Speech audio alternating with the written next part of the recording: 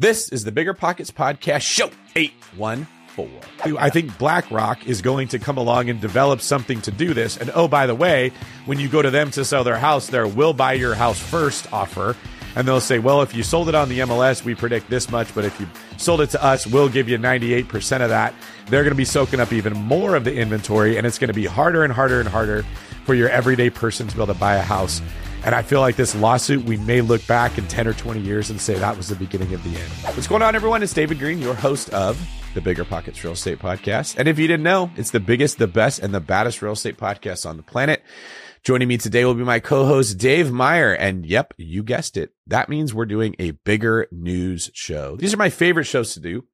In a Bigger News show, we bring you news from across the real estate world, the financial market, the economic market, and more, so you can understand the environment that you're investing in, and most importantly, how to use information that is relevant, up to date, and current to make your investing decisions. Dave, welcome to the show. Thank you. I'm glad to be back. I feel like it's kind of been a while since we've done these kind of shows, and obviously a lot is happening, so we have a lot of good stuff to talk about today. It's been a while since I could. Who sings that song? Find some cash flow. Is that Creed? Stained. Stained, yeah. It has been a while since we've seen cash flow in real estate. It's getting harder and harder. Yes. But nice Creed reference there. Thank you. Well, it was a wrong Creed reference. That's what interest rates have been saying. Can you take me higher? And the Fed said, hold my beer. Watch as I do so. That was a really good reference. In today's show, you're going to be hearing about deflation, Goldman Sachs forecasts cyber attacks hitting the multiple listing service, and lawsuits that could impact real estate agent commissions. I've been paying a lot of attention to that one personally,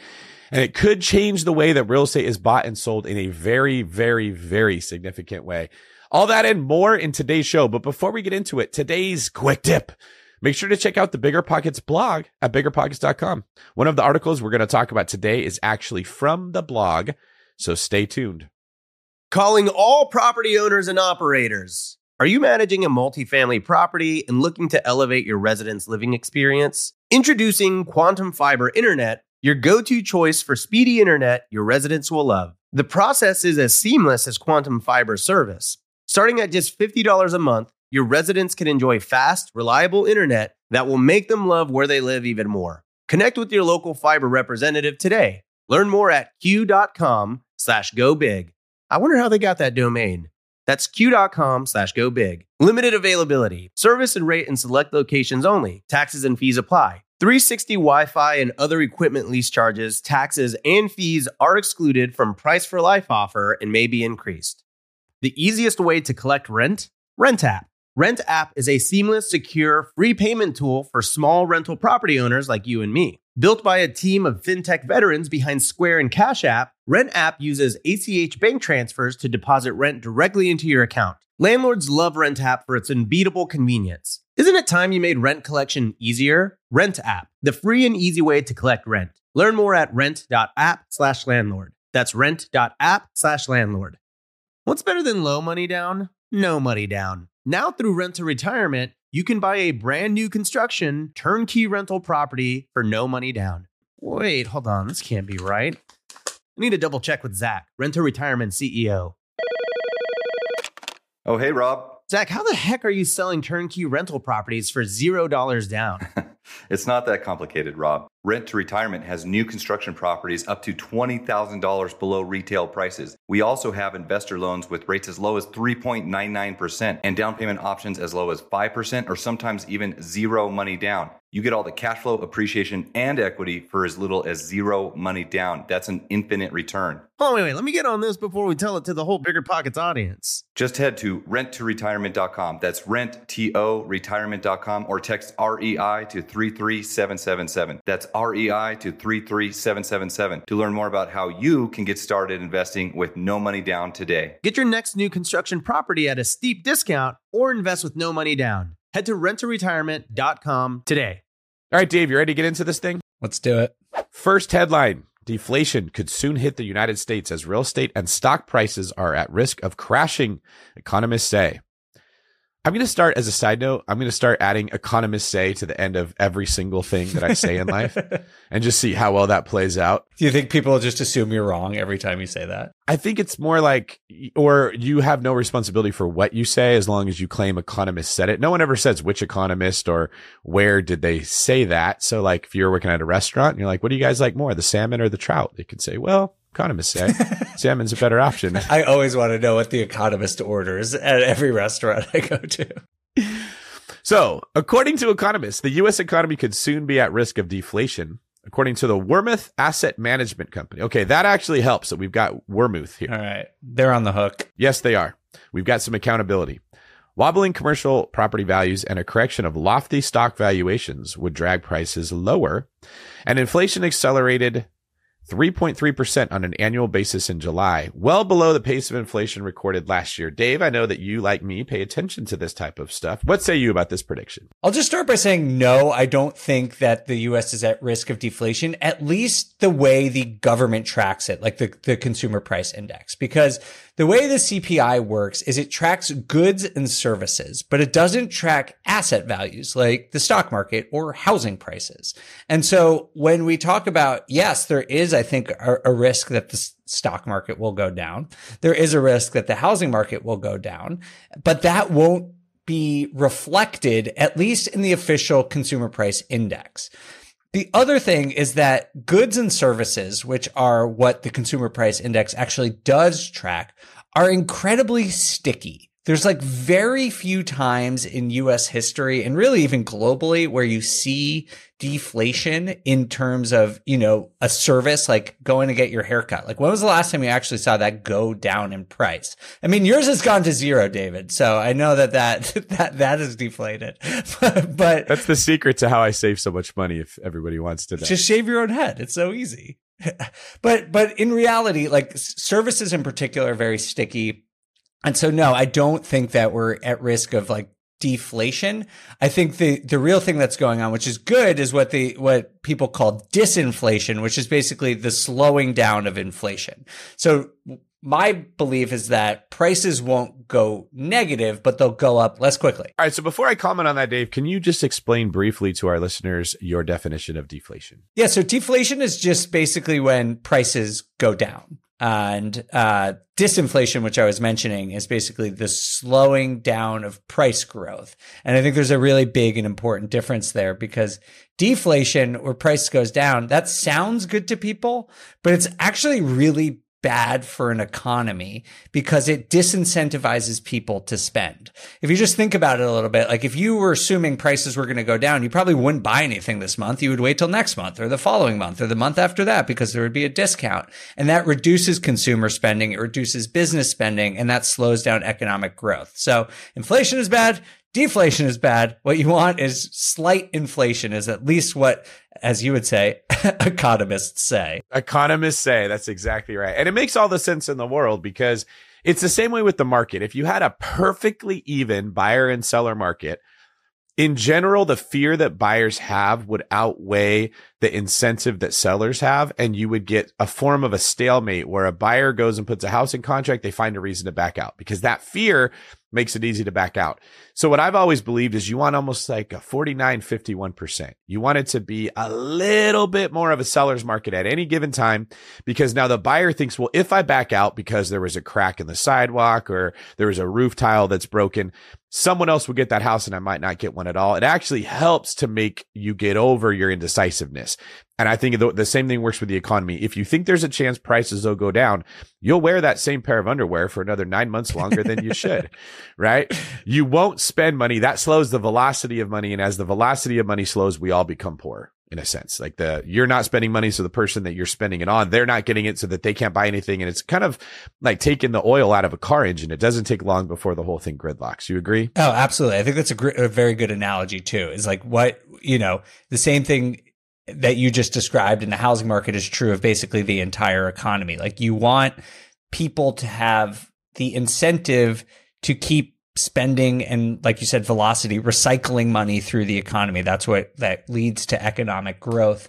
And so, yeah, I mean, I agree with you. I think that that's probably what will happen eventually. Inflation is taking longer than I think anyone would have hoped to come down. And I think there's still a bit to go, but we're probably trending in that direction. But again, that's talking about goods and services. Asset prices are not typically measured in the traditional inflation measurement. That is a great point you made earlier that I didn't want to gloss over. It is very rare that you ever see the cost of a haircut go down, or the cost of an oil change go down, or a tire rotation, or really prices tend to work like a ratchet. It can click up or it can stay the same, but it doesn't go the other direction. It only moves one way.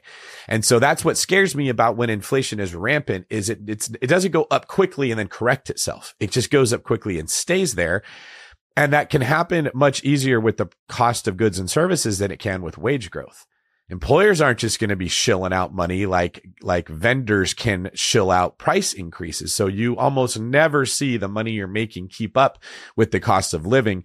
And the wider that gap gets, it tends to stay at that same level of wideness. I'm not articulating that well, but I think you know what I'm saying. And it actually creates poverty, which is what we're trying to avoid. We want everybody to become wealthier. So we just want, like you said, a slower increase in inflation. A nice predictable 2 to 3% is enough to keep people spending money, not hoarding things, not leading to a scarcity mindset where you've got people putting stockpiles of toilet paper somewhere so no one else can get it.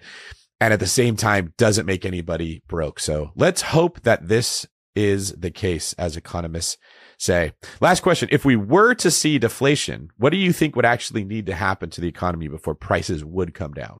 This is not my area of expertise, but I would imagine it would have to be just a massive increase in unemployment, where we get to the point where so few people are spending money that there's sort of this race to the bottom, where, you know, like the different services have to cut prices in order to attract the fewer dollars that are going around. But I don't really know. Like, we saw a huge uptick in unemployment around the great financial crisis, and it didn't really lead to any significant deflation. So I don't really see it happening, just because the history of the U.S. economy shows that goods and services are, like you said, are pretty darn sticky. There you go. Thank you, Dave. What do we got next? All right. That's actually a great segue to our second headline, which comes from the Bigger Pockets blog. And the headline is it slow growth the new normal for home prices? Goldman Sachs and their economists think so. So basically what they're saying is that housing appreciation from the pandemic not likely to come back. Low supply is putting upward pressure on home prices, and a lot of people are hesitant to sell. And they basically think that because rates are likely to stay high, they think above 6% for a while, that the average home price growth will be about 1.3% for 2023 and about 1.7% for 2024. So pretty slow, almost basically flat growth for the housing market. What do you think about that prediction? It's hard to see prices coming down. So prices are frequently ticking up. We're used to seeing that.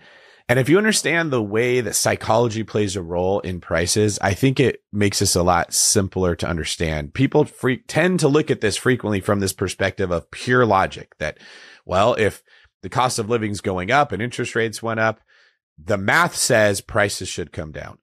But people don't make decisions on math. I've never met a seller of their home who listed it at $600,000 who saw that inflation came out at a certain level or unemployment was too high, and they said, let's drop it to 592. That's the appropriate response.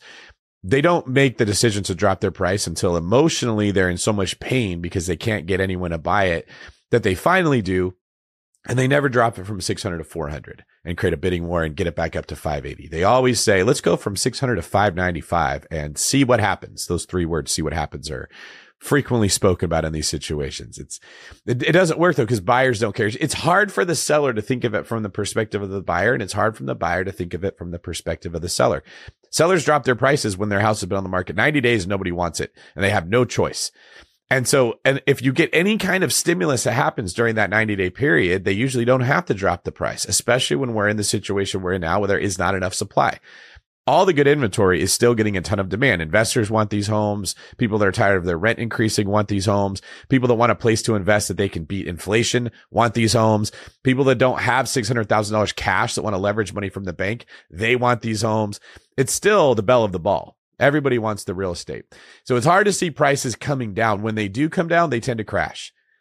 I've only seen in my lifetime prices come down when there was an extreme difference in supply and demand. There was way more supply than demand. It's not talked about, but in the 2010 era, there was a lot of new home construction that was being built, way more than was needed. So builders are watching prices go up. The layperson who doesn't understand the fundamentals of real estate is watching prices go up. Everyone's buying homes, and builders were like, shoot, let's just build them and sell them like hotcakes. And people are scooping them up. Poor construction quality, bad areas, not understanding the taxes of it. But when the interest rates started to adjust, it wasn't just that the homes became more expensive. It was also, we had way more houses than we needed. Now the speculative buyers back out of the market. Prices are crashing because there's way too much supply there. That would have to happen. But like I said, prices don't tend to tick down. They tend to tick upwards because they can't fly upwards because of our appraisal system. If somebody sells their house, that same buyer that put on the market for 600, if someone's willing to pay 800, but they're using financing, the appraiser's not going to let it sell for 800. He's going to say 625. So they have to tick upwards, and they don't tick downwards. They tend to crash downwards. So it looks sort of like the stairway as they go up, and then a slide as they go down, and then a stairway as they go back up again. So if people are expecting prices to just continually slowly drop, it's hard for me to see a scenario where that would happen. I think it's more like what you mentioned in the last segment, the disinflation, that they will not be going up as fast. But in general, people feel more comfortable buying homes when they see prices going up, and people feel more comfortable selling their home when the price has gone up. Yeah, I think I sort of agree with this whole premise that like the market will be relatively flat over the next few years. I could see that coming, whether, they drop a little bit this year, a little bit next year, go up a little bit this year, next year. Like I obviously no one knows, but to me, this whole concept of where the market's going over the next few years comes down to the idea of affordability.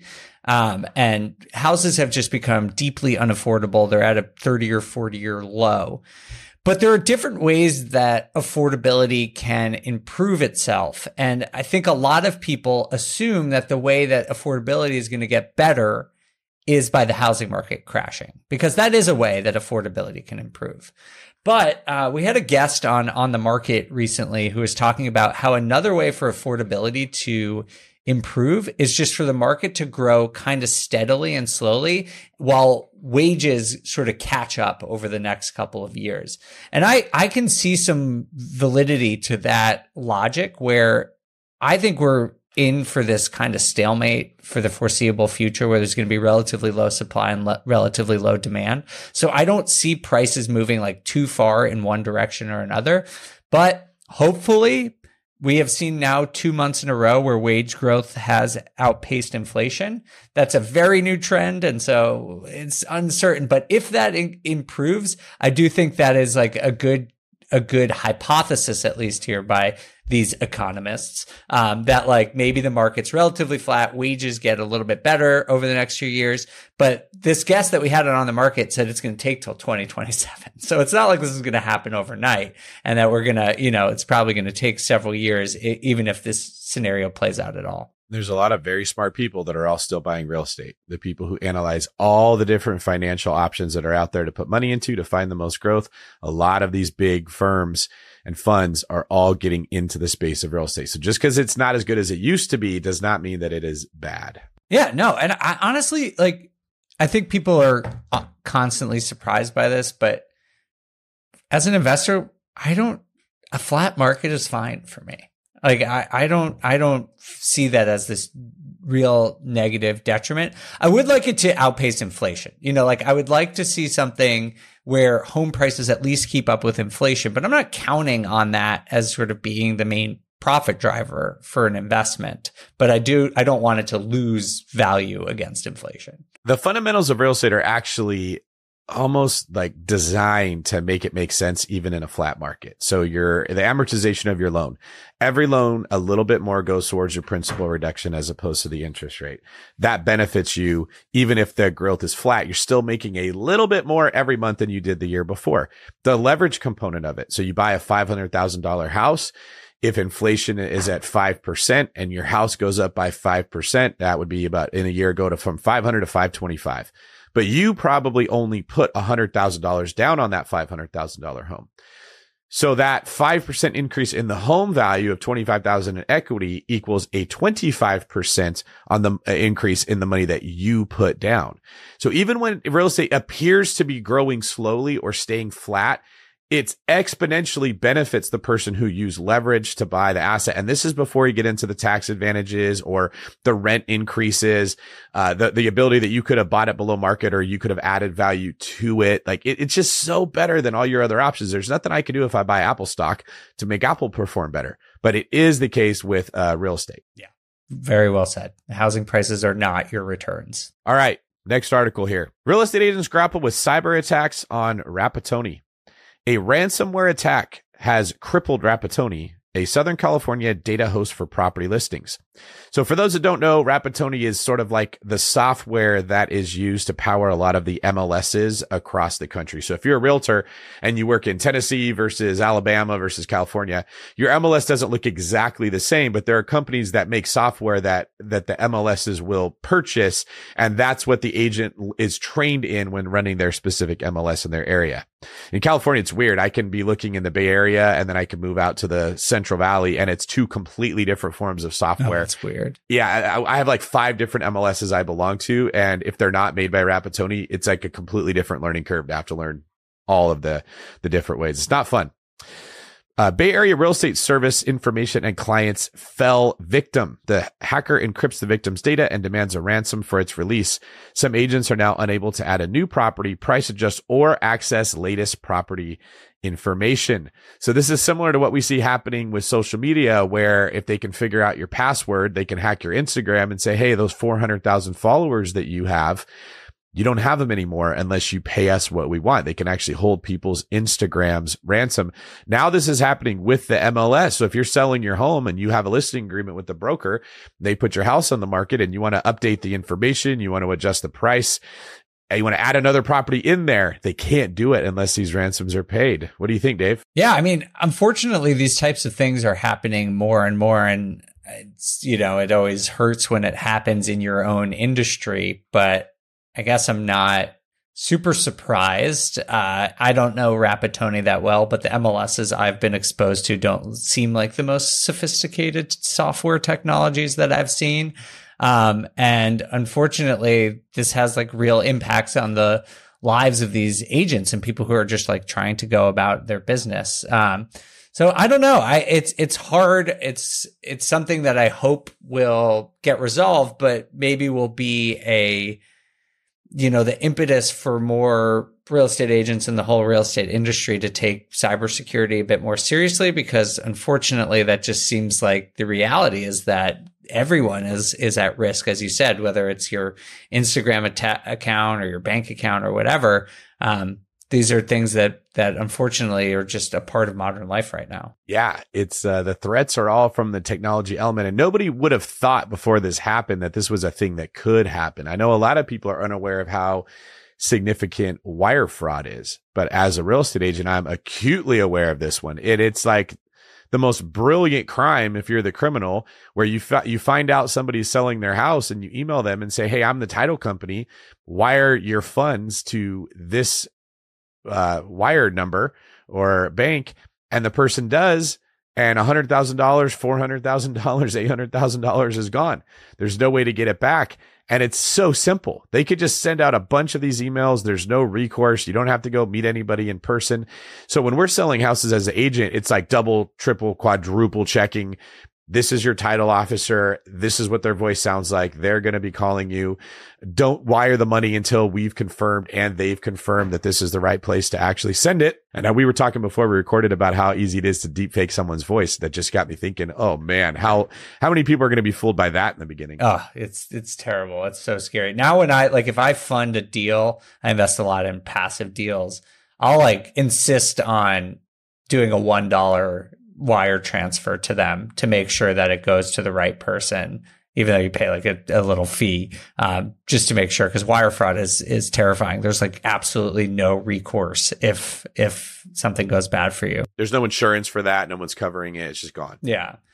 I mean, one of the questions I have about this is just about like the MLS in general. It's, in my opinion, I'm not an agent, so you have way more experience with this than I, but it seems like a very antiquated system. And that the way that all of these, like you said, different MLSs work together and the data is aggregated is perhaps not a great system. And so, not that I am happy that this happened, but perhaps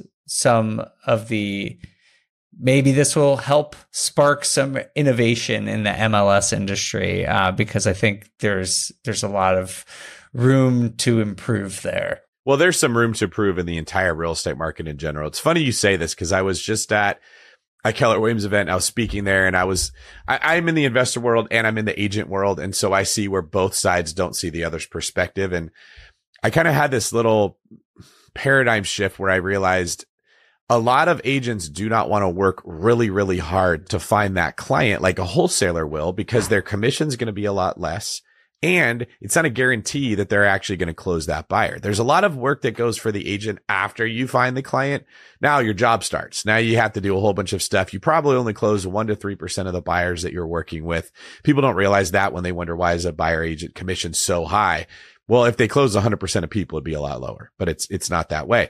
Then they have all the regulation. They have all the paperwork. They have all the lawsuits they have to worry about. They have a ton of education on how the MLS works and what the rules are of the MLS and what the rules are for all the documentation that has to be done and the compliance issues. It's incredibly complicated to go through the process legally of using a realtor versus the wholesale side is kind of the Wild West. You in most cases do whatever you want. And if you did break a rule somewhere, there's not a whole lot of people that ever find out about it. It's very rare that there's any kind of recourse. And so trying to convince an agent that they have to have the lead generation skills of a wholesaler with a much smaller amount of money they're going to make and all of the fear of what could go wrong and all the work, you can see why it's hard to get a good real estate agent. And so I agree with you. There is a lot of things that need to change with the way the industry works, but I understand why it's tough.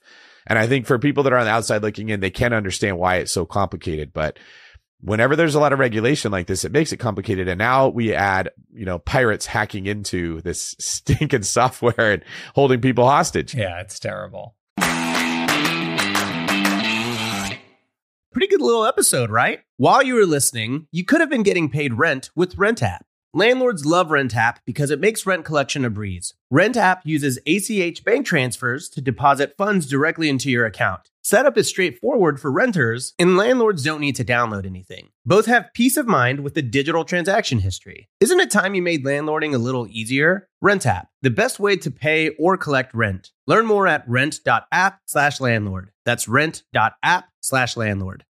Whether you need to buy or sell, or you're just obsessed with looking at homes for sale, Redfin's got you covered. Redfin updates their listings every 2 minutes to help you see new homes first. And they give you personalized recommendations based on the homes you like, so you can find a home that's just right for you, whether that's a cabin, a craftsman, or a castle. With the top-rated Redfin app, you can favorite homes, share listings with others, and schedule tours even on the same day, with a local Redfin agent who can help guide you through the whole home buying process. And if you're looking to sell, Redfin agents have the experience to help you get the best price possible for your home. That's because they sell twice as many homes as other agents. With a listing fee as low as 1%, Redfin's fees are half of what others often charge, which means you'll have more money to put towards what matters most to you, like your next home. In fact, last year, Redfin saved home sellers $127 million. No matter where you are in your real estate journey, Redfin can help. Download the Redfin app to get started today. You've heard us talk about it before. High interest rates are crushing real estate investors, leaving even some of the best investors in need of funding now. But with today's liquidity crisis, who can fill the demand? With Fundrise, America's largest direct-to-investor alternative asset manager, you have the opportunity to. Fundrise's new opportunistic private credit strategy was designed specifically for this new market environment. Fundrise supplies high-demand bridge financing on high-quality assets with credit-worthy borrowers. Top real estate investors get the funding they need while you walk away getting paid a healthy interest rate. To date, Fundrise has completed more than $500 million worth of private credit deals with an average net interest of 10.8%, and they've already amassed a pipeline worth more than $300 million. Don't sit on the sidelines. You can take advantage of this unique window of opportunity while it lasts with Fundrise's new private credit strategy. Ready to start? Go to fundrise.com/pockets to learn more. That's fundrise.com/pockets. This is a paid endorsement for Fundrise. Past performance is not indicative of future results. All investments can lead to loss. Well, that is a good segue to our last headline today, which I'm very curious to hear your opinion on because this one affects you directly, or could. The headline is the multi-billion-dollar lawsuit that could radically reshape how we buy and sell homes forever. On the Market, we just actually had an expert on this topic come and talk to us about it. And basically what's going on is there's two class action lawsuits that could impact how agent commissions are paid out. They are looking to, quote unquote, decouple how agents are paid. So basically, buyers and sellers would pay for their own representation. That's not usually how it works now. Typically, the seller's agent collects the commission and then pays out the buyer's agent. And so this could be a really important thing that will obviously impact agents, but could have all of these ripple effects in how buyers and sellers work in the housing market. So I'll just leave it there because, David, this obviously is right in your wheelhouse. I'm curious to know what you think about it. So here's how it works right now. And then I'll explain what this lawsuit is trying to accomplish. And then if it passes, how things would change. The way it works now, the seller pays the commission for both agents in general. So the listing agents will go and negotiate the commission that they're going to get for their side as well as the buyer side. And sellers do this because they're trying to get as many buyers for their house as they can. And if the buyers had to pay for their own commission, there would be a lot less people that are interested in buying homes. Now it actually comes at a price. You can't get in the car and drive around and look at houses for 4 months and it's free to you. You're going to have to pay. The same reason that people don't call lawyers and have long conversations with them like they do with real estate agents, because they'd be billed for every hour. The industry would be a lot different. But what will frequently happen when the market gets too hot, which is what we saw, it was out of balance. The sellers have had way too much leverage in general. It's unhealthy when you get to like 90-10 in favor of the seller as opposed to the 51-49 I mentioned earlier. Is listing agents realize that when they go say, hey, it's going to be a 6% commission, which typically has been 3% to buyer, 3% to seller, that the people selling their home would say, well, I don't want to pay 6%. I want to pay 5%. I want to pay 4.5%. That's always the struggle that you get into.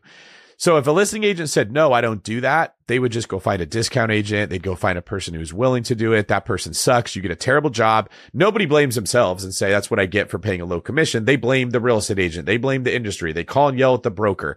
It causes all kinds of problems. And then you had a lot of brokerages that formed that were like, well, we're here because we're cheap, not because we're good, which sort of brings down the reputation of real estate agents as a whole. And all the agents listening to this are all saying amen, hallelujah in their cars because this is a struggle that a lot of them have. Well, instead of losing the deal to somebody else because that person will take a lower commission, they said, yeah, I'll do it at 5%. And then they kept 3% for themselves and gave 2% to the buyer's agent. Now, the seller doesn't care. All they care about is if they get their house sold. They probably didn't even pay attention to what was happening. Or if you took it at 4%, they would pay 3% to the listing agent and 1% to the buyer's agent. Now, that used to be something that wouldn't work, because all of the buyer's agents would see there's a 1% commission on this house. I'm not going to recommend it to my client because I'm going to make a third of the money as if I showed them a different house. But when realtors sold the rights to the MLS to Zillow and Redfin and Realtor.com and Trulia, now everybody can see the house regardless of what the commission is. And realtors didn't want to tell their clients, hey, that's a 1% commission. You're going to have to pay me the other 2% yourself if you want to buy it, because then the client would say, fine, I'll go use another realtor. And you get into the same thing, or there's always someone willing to do it cheaper. And you don't think about the fact that the cheaper person usually is going to give you a worse experience, and you probably lose money because this is such a high ticket purchase to be gambling with. This lawsuit is a bunch of sellers that got together, my understanding of it, and said, we don't think we ever should have had to pay the commission for the buyer's agent. Now, I'm sure this was a class action lawyer that went and got a bunch of people who sold their house. And who's not going to say, yeah, I'll take some free money. I sold a house in the last 10 years. And they said, we never should have had to pay the buyer's agents. They should have paid their own. So now we're suing every brokerage that sold our home, even though we agreed to this in our listing agreement, a contract that was signed, saying we should be compensated for all the money we paid to buyer's agents. Now, if this passes, buyer's agents will no longer be compensated by listing sides. Now, let's talk about what the future would look like if that was the case. If you have to pay for your own buyer, I think a lot of people are not going to pursue home buying as much as when you got free representation. That's one of the big perks of when you're scared of being a home buyer. You have theoretically this licensed professional with experience that will hold your hand and walk you through a complicated process. And you don't have to pay them. In fact, you don't have to pay for a lot of the stuff that goes into buying a house. You're probably putting 3.5%, 5% down if this is a primary residence. So the bank's putting in way more money than you. The listing agent is paying the commission for your person. You're paying for a home inspection and appraisal and whatever closing costs you have on the loan. And a lot of the time, those closing costs can be wrapped into the loan.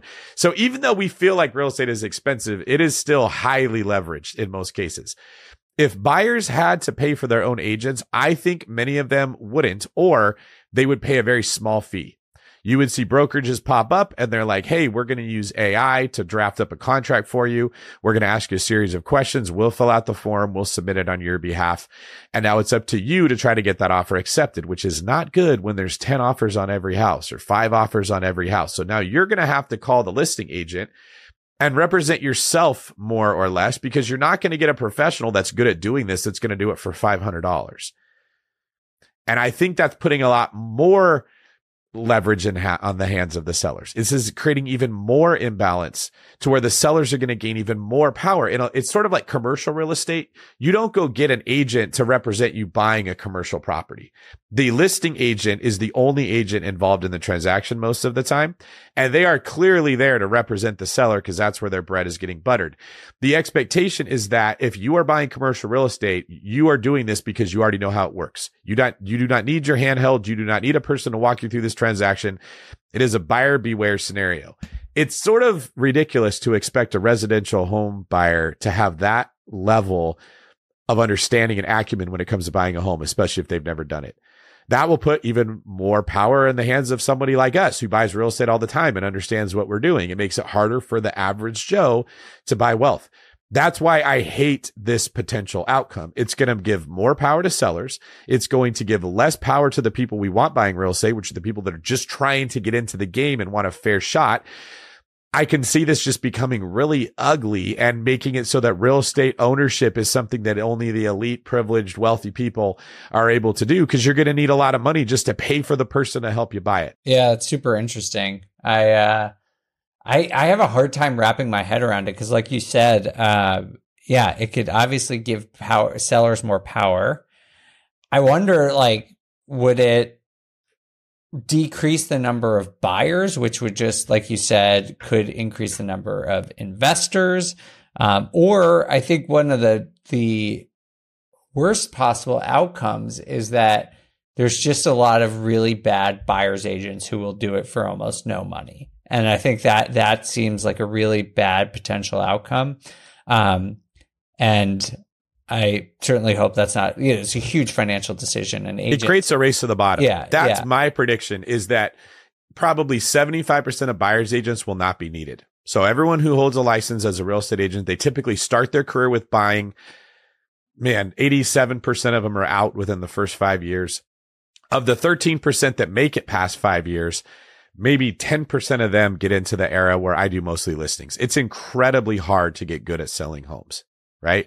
But that's where your skills come into play. It's much less emotional and it's much more like, well, how good are you at doing this? Which is why I prefer selling homes. My knowledge of real estate benefits my clients a lot more than when it's a buyer. And you're not competing with the other side. You're competing with the 10 other people trying to buy the house. You don't have leverage there. Well, you're going to knock out most of the buyer's agents. The few that remain are going to have to take it for peanuts. So you're not going to be getting highly skilled, educated, qualified professionals that are really good. You're going to get more or less an Uber driver. I'm willing to take you to the house, walk you through it, ask your questions, use the software at my office that tells me how to fill out an offer, submit it, and you're on your own because you're paying $4.95 for my services or whatever. And there's nothing wrong with driving an Uber, but I don't think that you have to be a Formula One race car driver to be good at driving an Uber. You don't really need to have any skills other than the ability to use navigation. I think that will happen to the buyer side. Now you have all these other agents that can't make money buying houses. So what are they going to do? They're all going to chase after sellers. Well, now that sellers have 5 times as many agents that are competing to sell their home, you're going to see billboards everywhere. We sell homes for 0.5%. We do a flat fee of just $800, and AI is going to rush into this space and take all of the personal element of it out. It's just going to be a race to the bottom. Who can sell homes for the cheapest, which means that the buyers and sellers will be at the mercy of whoever is better at playing that game. And it'll probably be some big technology company, That's exactly, I think BlackRock is going to come along and develop something to do this. And oh, by the way, when you go to them to sell their house, there will buy your house first offer. And they'll say, well, if you sold it on the MLS, we predict this much, but if you sold it to us, we'll give you 98% of that. They're going to be soaking up even more of the inventory, and it's going to be harder and harder and harder for your everyday person to be able to buy a house. And I feel like this lawsuit, we may look back in 10 or 20 years and say that was the beginning of the end. Do you think it will pass though? Do you think this, do you have any sense of that? I at first thought this was complete BS. On its face, I really thought that there's no way this makes it this far, because when you fill out a listing agreement with a listing agent, it very clearly says, this is the total commission. This is the portion that goes to the buyer's agent. And if you just blankly sign something like that, I don't think you can come back and say, I didn't realize I was paying for the commission of the buyer's agent. Or I believe their argument's even worse than that. I never should have had to in the first place. So even though I agreed to, who wouldn't, if you said, hey, did you pay more than you wanted to for that car? Would you like to come back and sue them because they should never have sold you a car for that much money? Everybody in the country is going to say, yeah, I'll take some free money. I'm mad I had to pay that for a car. So I'm not surprised that sellers are all jumping on this bandwagon to try to get money back. But I'm shocked it went this far. I thought a judge would have thrown this out a long time ago saying, hey, you agreed to do that. If you didn't like it, you could have said no. Here's a contract that spells out in black and white, you saying this is something you want to do. So I can't say if it's going to pass or not. I'm getting more scared the more time that goes by. It seems like it's getting more and more legit. Yeah, it's super interesting. I have no idea, but just objectively, you do see these lawsuits every couple of years. That Rex company was suing NAR. I think that one just got thrown out. But for a long time, people have been trying to change the way that real estate agents get paid, and it hasn't happened. So this does seem to have gotten further than many lawsuits, but it'll be interesting. I think the trial, they're slated to start this fall, I think in October. So that'll probably take months, but we'll see what happens probably in the next 6 to 9 months here. I think in general, anytime you remove the guardrails, like having an agent to help you, you put power in the hands of the people that don't need the guardrails, the professionals at these huge hedge funds that do this in their sleep, the people like us that already own a lot of real estate, the people that have invested $80,000 a month into sending out letters and pay-per-click and text messaging to try to find deals before they ever even hit the MLS. They're gaining power the more that we take it away from the traditional way, which is that real estate agents represent clients and people can go buy a house without being an expert in it. I like the idea of owning a home being the average American's way of building really big wealth, getting out of the rat race and getting ahead. So I'd rather see them regulate wholesaling more. I'd rather see, hey, if you're going to be dealing in exchanges of real estate like this, you need to have a form of a license. Or I don't even think it would be bad to say that if you want to be a wholesaler, the house has to be on the MLS for 20 days before you can buy that thing, because the seller of the home, the 80-year-old grandma who doesn't realize that $100,000 is not a lot of money anymore, like it was a long time ago, might have got $400,000 for her house if it was in the open market. I understand that there's a lot of people that listen to this that make their living and do very well running a wholesaling business. And I'm not trying to irritate them or upset them by talking about it. But if we are looking to protect the people that are not experts in real estate, having in a market where you'll get offers on that house from the public is better for them. And if you're looking at the people that want to buy a house that are not experts in it, having an agent that can walk you through the process and explain what a contingency period is, what an inspection should look like, how the appraisals work, what your financing contingency is, what all the closing costs are and who pays what and how they could be negotiated is better for the people that aren't experts in this. So if this lawsuit passes, I foresee the way we look at buying real estate, get online, look at houses, find a cute one, go look at it with your realtor, write an offer. I just think a lot of that could change and this could turn into more like high powered stock brokering, like a boiler room type environment where inventory never hits a place where the public can see it. That would be, that's not something I think would work out well. Unless you're already super wealthy, in which case you'd love it. All right. Well, on the show, I think we'll have to keep on top of these lawsuits on the future Bigger News episodes, because this obviously, like you said, obviously, it impacts you as an agent, but this would certainly, who knows exactly what would happen, but it would absolutely impact everyone who's even tangentially related to the real estate industry. So this one's a big one that we'll keep an eye on. Absolutely. Dave, thanks for joining me today. Always a pleasure when we get to do Bigger News together. Yeah, this was a lot of fun. A great conversation. Yes, sir. Dave, for people that want to find out more about you, where can they go? You can find me on Bigger Pockets, of course, or on Instagram, where I'm at the Data Deli. You can find me at davidgreen24.com or at davidgreen24 at any of your social media. Send me a DM and let me know what you think. And let us know a comment if you're listening to this on YouTube. What did you think about today's show? Are you concerned about the industry changing? Are you worried that more real estate is going to fall into the hands of big hedge funds, firms, global conglomerates that have been able to raise money at much cheaper interest rates than we can get loans for and buying it? Or do you think that this is all overblown and it's going to be fine? Let us know. Dave, any last words before I let you get out of here? No, thanks for having me. I'll see y'all for the next episode of Bigger News soon. All right. This is Dave and Dave signing off.